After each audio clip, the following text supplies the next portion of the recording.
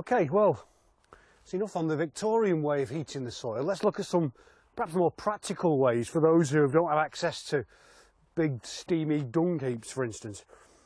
There's loads of ways you can warm the soil, and really, you know, you're not looking at the soil being hot. We're not after kind of summer temperatures. We're really after raising that temperature just 1 or 2 degrees, keeping the frost off it.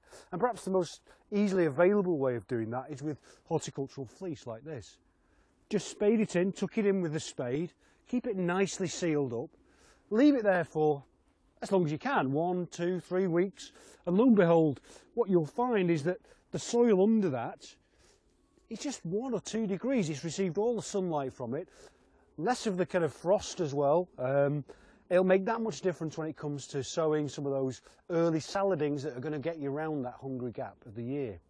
And another way we can warm the soil is to do something really cheap alternative to the barn cloche and the lantern cloche, is to knock up some tent cloches. Very cheap and easy way with some offcuts of wood here, just to keep that heat in.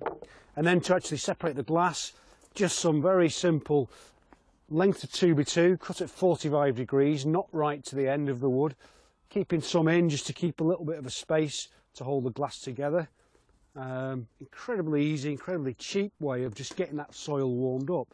Now these left on over the soil for, you know, a couple of weeks, a couple of days will make a difference. A couple of weeks ideally will warm that soil enough just to give you that scope to raise the temperature with a couple of degrees, to raise the scope of planting no end. Again, cheating the season, making the plants think it's spring when it's really still the back end of winter. Another nice, cheap, easy option is the bell cloche. Now the traditional Victorian bell cloche, you'd be setting your back something like 40–50 quid for these lovely glass, very fragile bell cloches. What we have here is a plastic bell cloche, just as good. Worth pegging them down. They've got nice holes to keep them down because they tend to be quite light. Good vent hole on the top. Again, they need venting at regular intervals as well to prevent any damping off, of course. So little vent holes on the top. Again, pegged onto the soil on the area that you're going to sow.